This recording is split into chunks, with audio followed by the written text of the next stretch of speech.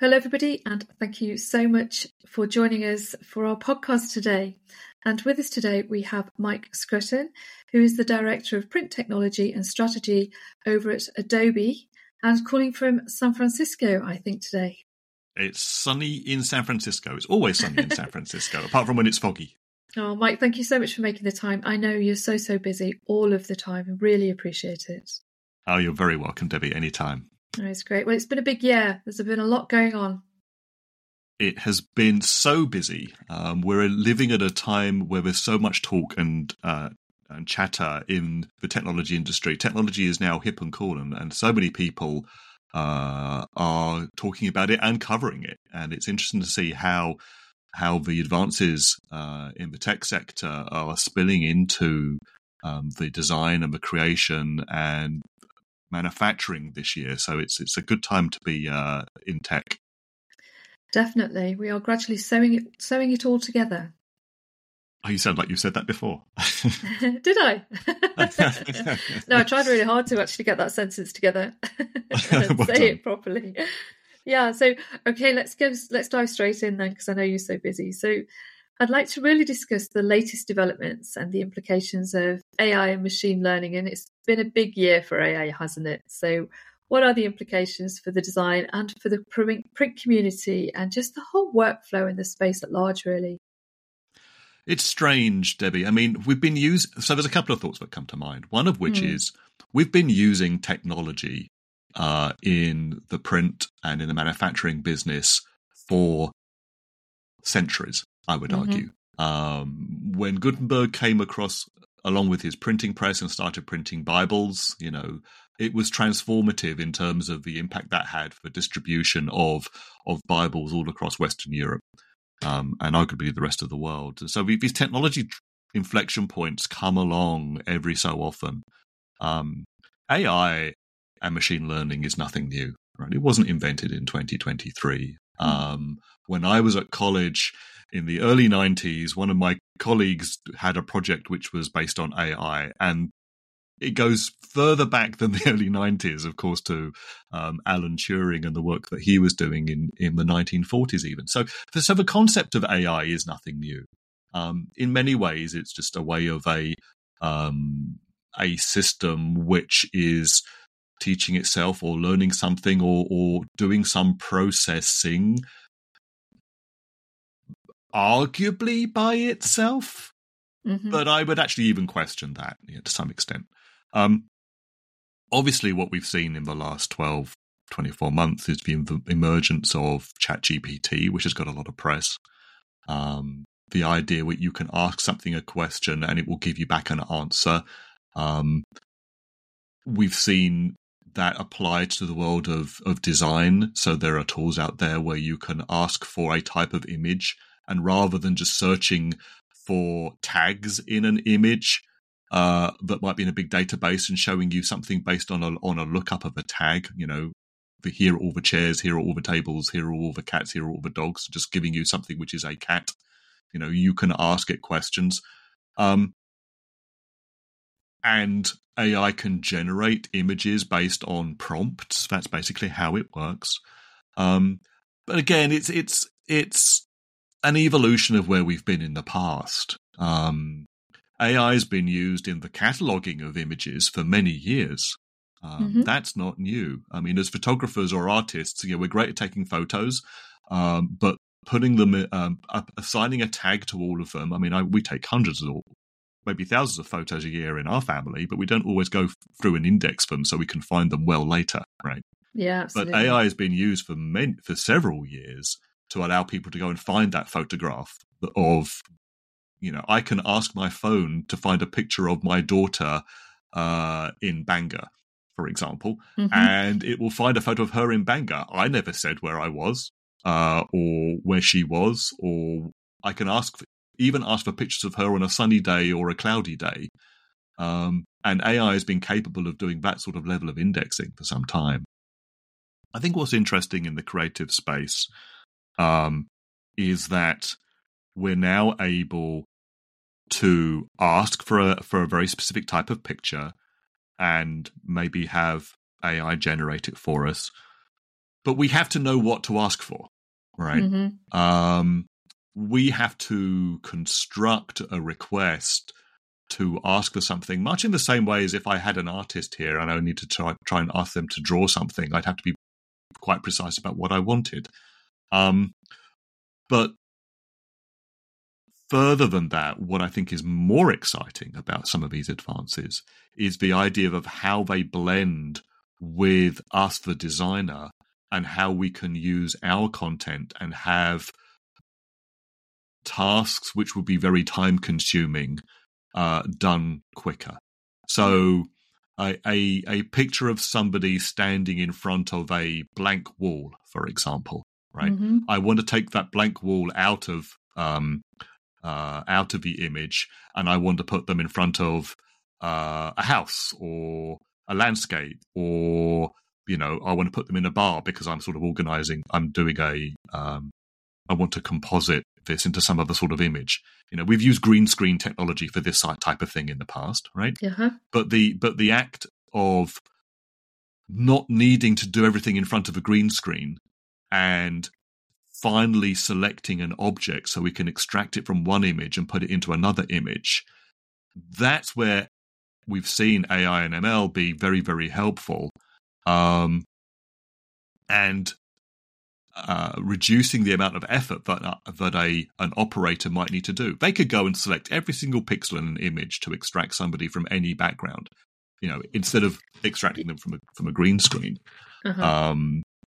But AI kind of makes that sort of thing easy. So you've basically just saved that artist a whole chunk of work. Yeah. And I think that sort of thing is really, really exciting. Yeah, I totally agree with you, actually. I think it just gives the designer a much bigger toolbox and much more time. Right? Yeah, it's not something to be threatened about at all, really. It just aids creativity and, like you say, takes all the mundane tasks out. As you say, cutting images out. It can, it can take hours and hours and hours and hours and hours. So it's a fantastic tool.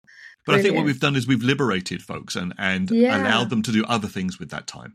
Right. Yeah, be more creative. Yeah. We put more and more pressure on designers these days to design for all sorts of different applications, different aspect ratios, because we want to put this design on this product or that product, different sizes. And instead of having to do all those things and having them take up so much time, anything that we can do to reduce the amount of effort that they're having to exert is a good thing.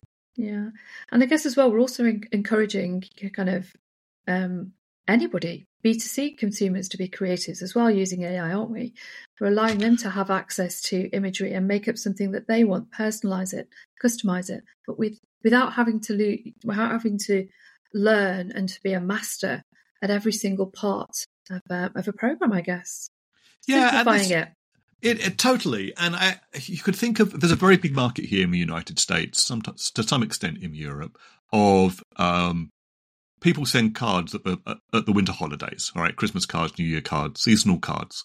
Mm-hmm. And traditionally, you take some photographs that you've taken through the year, or maybe you go to the shopping mall and you get your kids on Santa's lap and you compose those photos that you've taken into some sort of nice background, some template, you get some font over the top. You might not be a designer. You probably wouldn't go and pay somebody, $200 to take your photos and design a card for you. But you can do this yourself now, and you can send a very pleasing card to your, hundreds of friends and relations. And it's affordable, and everybody can do this. And it's sustaining an industry of companies that are doing web to print, e-commerce, providing these services, which otherwise, wouldn't exist. Anybody can be a creator and can create something personalized these days. And that's, I think, is another trend that we're seeing as well, is that the design process is becoming more democratized. Mm-hmm. There are companies that create very, very complex and very, very good design tools. My employer being one of them. But not everybody has the time or the training or the skill set or the desire to work with some of those tools. Sometimes you just need to do something quick, right? And so there are other tools that exist that make those sorts of things easy. AI could be part of those things. Absolutely, and I guess its application within the generation, the generation of apps as well, really. So it's helping the print community to bolt together third-party fulfillment. So it's direct to consumer, or it can be B2B, but you can use the technology in between to integrate it all together, really, which kind of leads on to our next question. Talking about seamless design, production, and the digital twin, really being able to pull that creative visual from the very beginning to the very end. What are your thoughts there, Mike? This is a really exciting area, I think, Debbie. And it ties back into what you said about wanting to do manufacture on demand and manufacturing in small volumes. And you and I have said this in previous conversations as well. If you're ordering something in very small volumes, then you don't have the luxury of sampling, of getting a few made and then before you do your volume. If you're only ever going to be ordering 10 of something, you probably won't order one and then go back and order the other 9. You might, but it's much less likely. So it's all about setting the right expectations of the customer when they place their order. You don't want to have 10 returns of something which has been ordered in small volumes because you can't sell it to somebody else. If I put my dog on a T-shirt for its birthday party and I'm going to give it to my guests, I can't, if I don't like the print or it doesn't fit, the T-shirt doesn't fit, I can't return it to the manufacturer and ask for a refund because they can't sell that T-shirt to anybody else. So what that basically means is you've got to set the right expectation in an e-commerce setting and show somebody on the screen what they're going to order so that they're confident about what it is they're going to receive and be delighted by it. Right? That's basically what it comes down to. In the same way as when I buy an iPhone on a website, I understand what the iPhone's going to look like, and when that iPhone arrives, I know what I'm getting. Right? There's no doubt of what I was buying.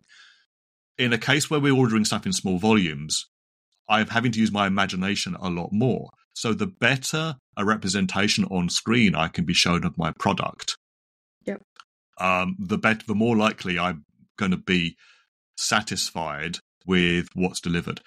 Something really, really simple. Let's say I want my design to be printed on and I'll use a non-textile example, but on a mug. All right. Yep. I've got a rectangle which I'm going to wrap around a mug. Now, in reality, we all know that mugs are round. They have a curved surface. You can't see the entirety of that rectangle at all times. So if I'm seeing a digital twin of a mug on the screen, then I want to see the curvature of that product and how my design relates to that. The fact that I won't see the far left-hand end at the same as the far right-hand end, right?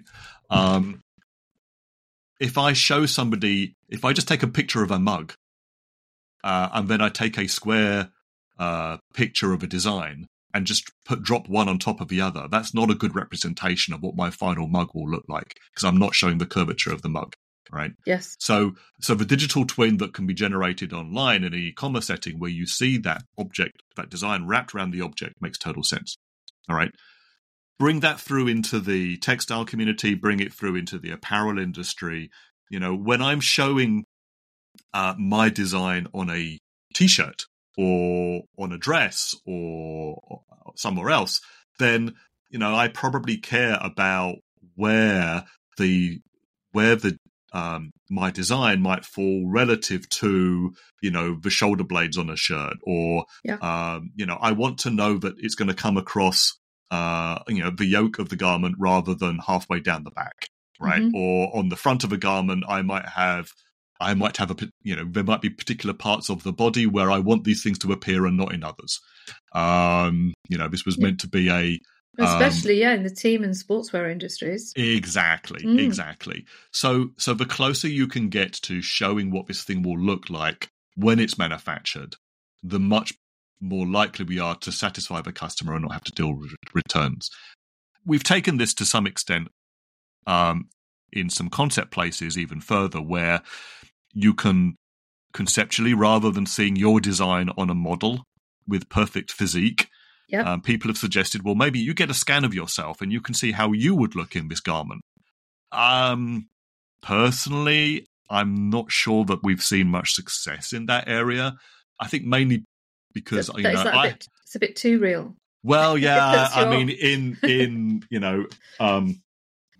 because this is a podcast, I can describe myself as having, toned abs and a six-pack on my chest, and I'm fit, and that's how I imagine myself when I'm ordering my clothing. The reality is somewhat disappointing. For a man in his middle age, I don't look that good. And it is a big problem with custom fit, though, isn't it? Right. But showing me that I'm not going to look good is not always a good thing.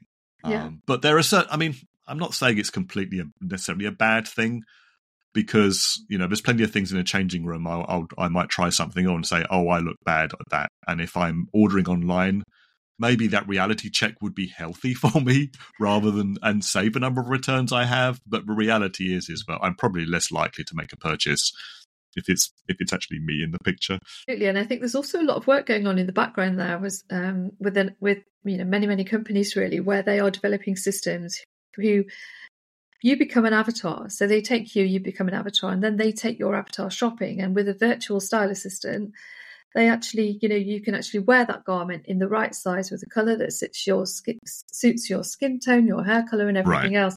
And it kind of comes down to, we could do a lot, but style is style, and this filters straight back to design as well. You can use AI to generate designs. It doesn't mean they're going to be great designs.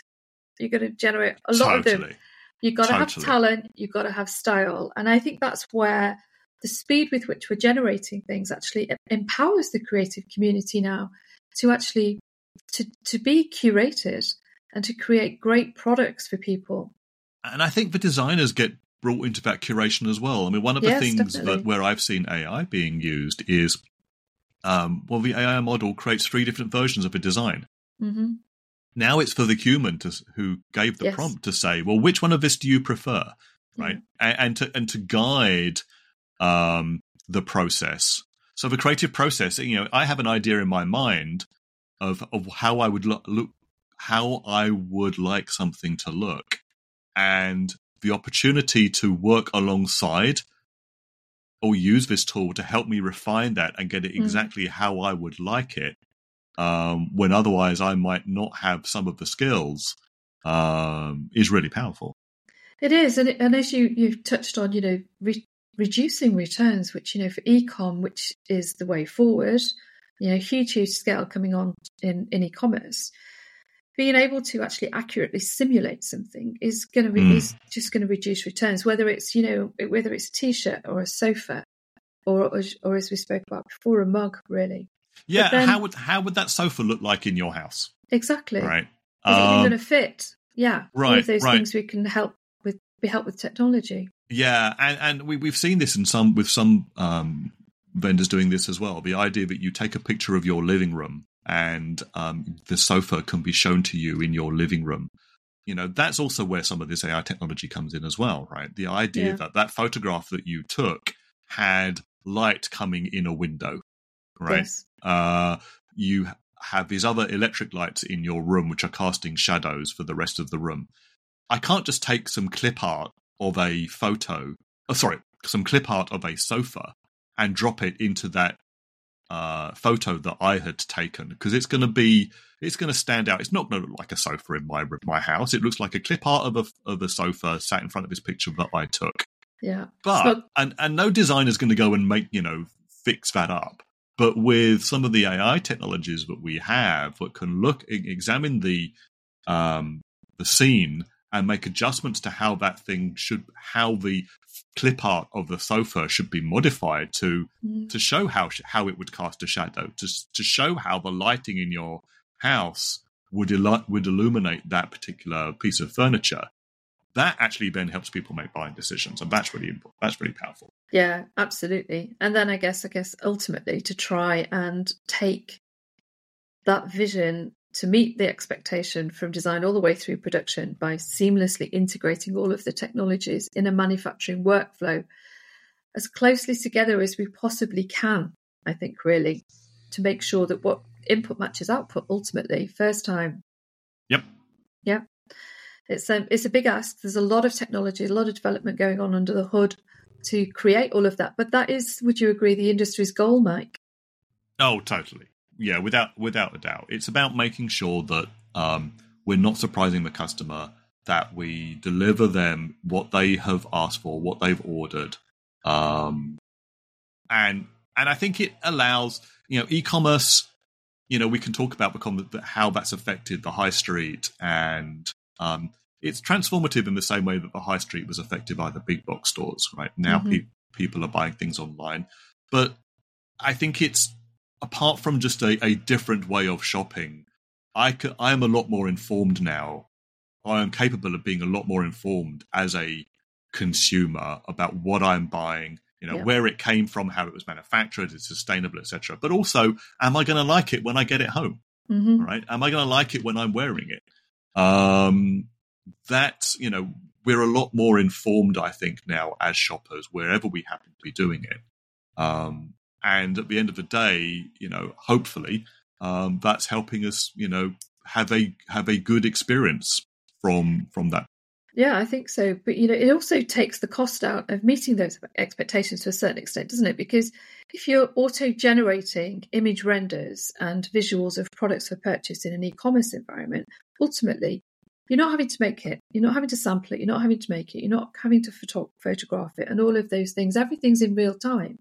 There is huge value in that, I think, really. Huge savings for the waste streams further on. Okay, Mike, let's deep dive into some of those technologies then. We've spoken about how we need to meet customers' expectations. And in the textile and in the print space, we have to do that throughout the print workflow now to kind of just connect all of those dots again and bring it all together. Could you give us your ideas on taking a design from a pattern from design all the way through production so that we do meet those expectations? What do we actually need to do to it, and what are the really important key points for the future that we have to try to achieve? Yeah, the important thing here, I think, Debbie, is having that single source of truth. All right, using the same content, the same information at different points in the workflow. And there's a fork in the road very often, right? Where I think we need to bring things together. We talked about the digital twin, all right? Yep. And very often, particularly in e-commerce workflows or even in design workflows, there's the design that we are looking at on a screen, right? A simulation of what the final product will look like, right? And we start with our design, and we put that through some transformations, from some clever on-screen manipulation. We wrap that design around a mug or around a garment, and we show somebody what it could look like. Okay. Yeah. And we have that on-screen representation. But then we have the manufacturing workflow, and the manufacturing workflow that it takes to convert that design into something that can be manufactured is quite different. So the process of taking a design and imposing it in the correct way on the pattern pieces. Let's take a sports jersey example. We have to break up that design and we have to put it on the pattern pieces. So when that fabric has been printed, we can cut it up, we can sew it together, and that the final product will look like what we saw on the screen. Okay. Yes. The important thing, which basically enables that to my mind, is using the same content, using the same information for both of those quite different data processing workflows, right? Yeah. That we're using the same image to create that on-screen representation of what the final product will look like as we are using in a manufacturing process to actually do the manufacturing. We don't want like one team creating one thing and a different team creating the other with different information or having big transformations. It needs to be the same file. It needs to be, and that's kind of, you put the nail on the head there, Debbie. By using the same information, by using the same file and going down both these paths, we can be assured that we can get the same result. I've advocated over the last few years that PDF is a great container for that sort of thing. The design tools can create PDF files. These PDF files can be manipulated for on-screen representations. And PDF is a great print file format for the production and manufacturing processes. We can apply color management. We can apply the right imposition relative to pattern pieces, etc., and use that same information in a PDF file and get the same result. And we've done this for years in manufacturing, printing a PDF file on different substrates with different colorants to get consistent results. These are skills that we have built up over many years. Mm-hmm. But by having that same single source of truth, so that the visualization path is collaborated well with the and synchronized well with the manufacturing path, that's what gives us the most reliable results. Absolutely. And color management couldn't be more important in the print workflow, could it? Absolutely. Color management is all important, and it's overlooked in some cases. And it means different things to different people, right? We have when we talk about having an expert in color in a fashion house, and I've visited color departments in fashion houses, very often we're talking about defining a very specific colorway or set of colors that are going to look the same, preferably on any type of garment, right? On any type of, when we're produced with any type of fabric. Yeah. Color management to the printing industry is something subtly different. It's normally about the process of taking an image, a photograph or something, or a document, and printing that on a particular substrate, like I said, with a particular technology, with a particular ink set or color set, and getting something that matches the customer's expectations. These are fundamentally, these are the same things, but very often we look at it from different ends of the same telescope. What's important is that when we're defining colors as designers, we're explicit about what we mean, all right? We define a color and can attach some sort of information to that in the files. It could well be a definition in terms of a QTX file in the case of textiles, or maybe an LAB color, which is a very standard way of defining colors which are unambiguous. In manufacturing, we're going to convert that to whatever the printing process requires. Maybe it's using CMYK. Maybe we're dyeing specific or dipping specific colors or generating specific colors that we're going to use in our colorway. But being precise at all points of the workflow about what we mean by a color is important. Mm-hmm. In the textile space, very often we kind of fall into two camps. In sometimes where we work in terms of a colorway, so that it's literally just a matter of taking a color for which a designer has used and doing the digital or analog printing version to reproduce that color.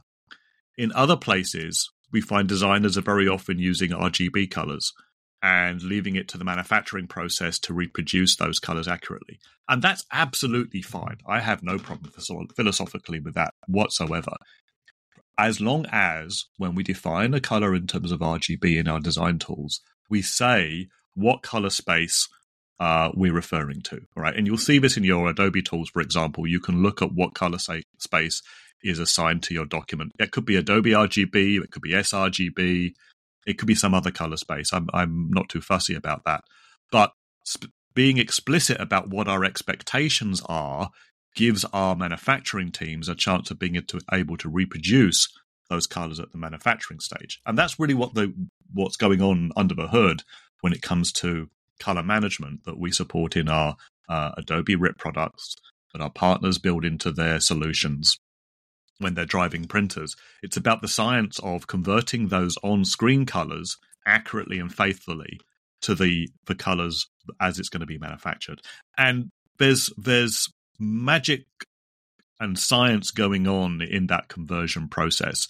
Whether you're taking it from one of our RIP partners, be it Fiery or Colorgate or Onyx or Caldera or one of the others, whether you're buying a solution from one of our printer manufacturer partners like an Epson or a Kornit, what they're doing there is they're mapping those precise color definitions into something which is going to give you a faithful reproduction with their color set or the color set that you're using, and on the fabric that you're using, because you'll want to use a different treatment if you're going to a natural or a man-made fiber, or if you're using a different technology, be it direct to garment or a direct to film, or you're going directly to the fabric, or you're going to go a sublimation process via a paper, whatever the process, they all need calibrating and tuning to make sure that the final result is going to match your expectations.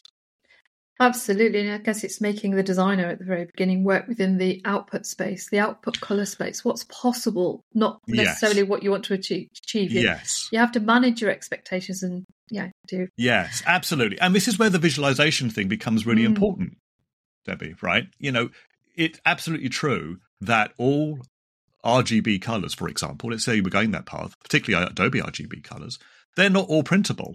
The RGB colors work on shining lights in your eyes, right? Yes. At its heart, your printed colors are basically relying on lighting, be it the sun, be it the lights in your house or your office or at your party, reflecting off your fabric and bouncing off and shining in your eyes. And that's the simplified version, but it means these colors are reproduced in different ways. Yeah. The visualization is important that we talked about earlier, because that's what gives the designer an understanding of how the final product will look when it's manufactured, when it's been seen in some sort of environment. So the better the visualization aspect of this workflow is, particularly if the visualization is based off those production files, to show the designer what they're going to get. Maybe that bright yellow isn't going to appear bright yellow. Maybe it'll be slightly mustard. But you need to know that that's what's going to happen so that you don't get disappointed later on with this thing that you've ordered doesn't match what you saw on your screen. It's not sufficient just to look at the colors in your design program. You need to go through that visualization step to get that good understanding of what the final product is going to look like. Absolutely. And without that collaboration with all of those print partners, in the past we couldn't achieve that. Absolutely right. Absolutely right. It was fire and forget and cross your fingers, and that's why we had to do strike-offs. That's why it was a black box. We put a request over the wall.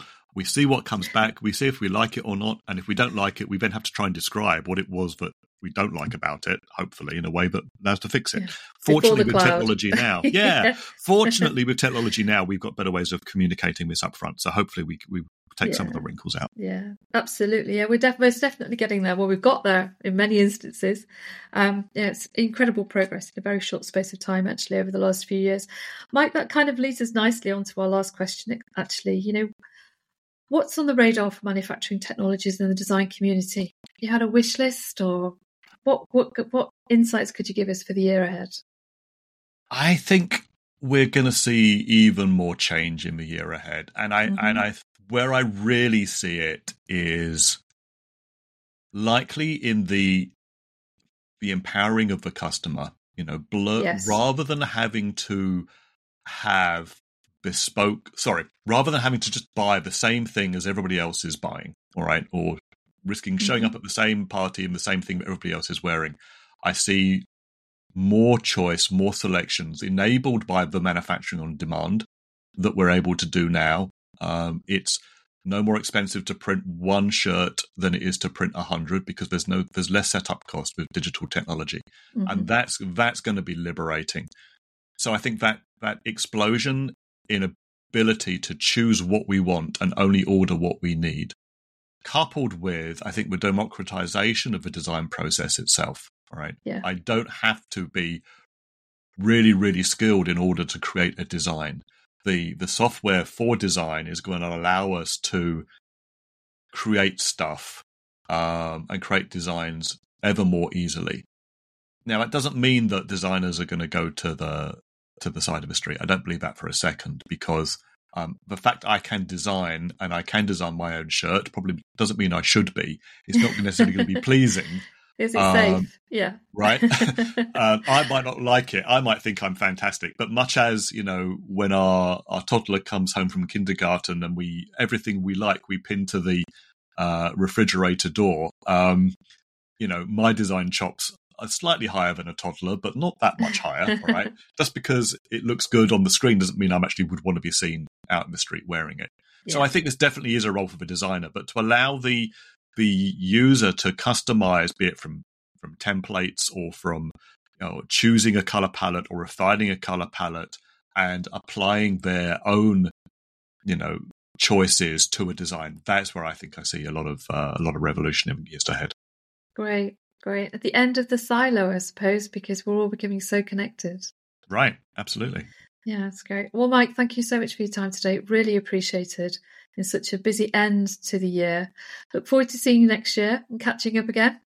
Absolutely. Yes, 2024 is going to be a very interesting year, I'm sure. It is indeed for everybody out there. Yeah, keep listening. Thank you, Mike. See you soon. All right, take care. Bye-bye.